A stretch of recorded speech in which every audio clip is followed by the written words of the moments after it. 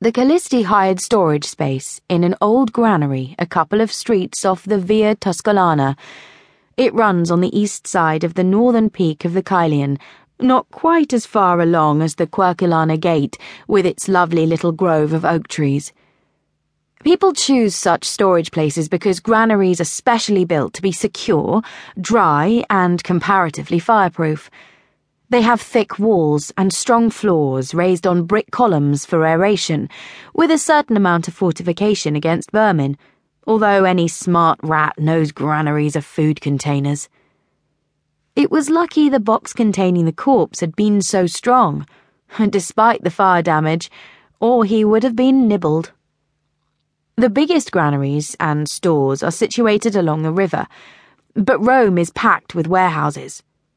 This was freedman-owned and not enormous, just one courtyard, with only a single entrance beneath a modest brick pediment. Rooms led off the courtyard on 3 levels, with ramps instead of stairs to the upper floors to assist loading. There was a small lodge near the entrance, then rows of other rooms that I could see were all barred with wooden beams, secured with heavy padlocks after they were slotted in.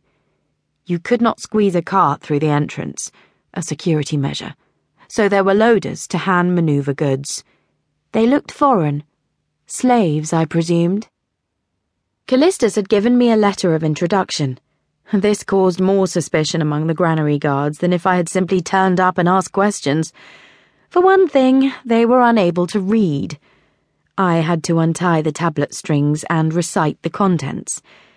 If the letter had really been a recipe for turnip soup, they would have been none the wiser.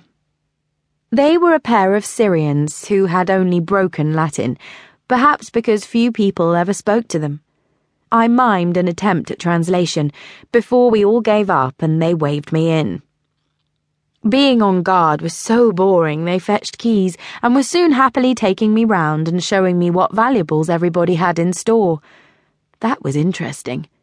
Bullion boxes, jewellery caskets, lifetime records, mildly hideous paintings. Why would anybody want 4 identical statues of Venus with the big behind? Try not to be lewd when answering. Send suggestions to the procurator for art tax fraud at the Imperial Treasury. Don't hold your breath for a reward.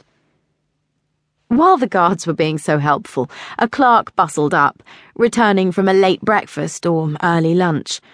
I could smell wine on his breath from 4 strides away.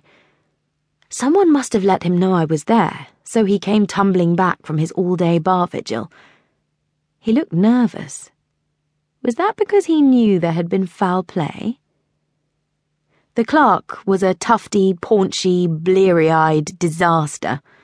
He shooed away the guards and himself showed me to the ground floor room where the Callisti kept their unwanted stuff. It was almost empty after their recent clear-out, though various dud bits still remained, no doubt rejected by Gornia as unworthy of sale. Short oars mostly. Nothing that appealed to us. We specialise in reproduction marble wares, with not too many pieces missing, or furniture we can describe as high-end, even if that's pushing it. We don't handle stupendously barnacled planks.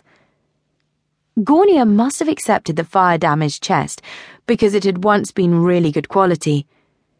People who attend auctions will buy anything if it is correctly talked up. There had been a period when we needed to conceal from buyers the fact that something had emerged from the volcano eruption, but its sad associations had not been a deterrent for long. Vesuvian was now attractive, because people thought it meant owner lost, item going cheap.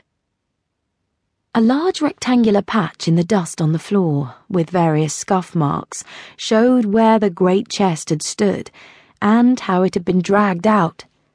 There were footprints in the dust, none meaningful now.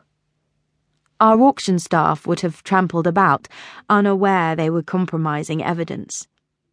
If the dead man had been seized and tied up here, there was no way now to...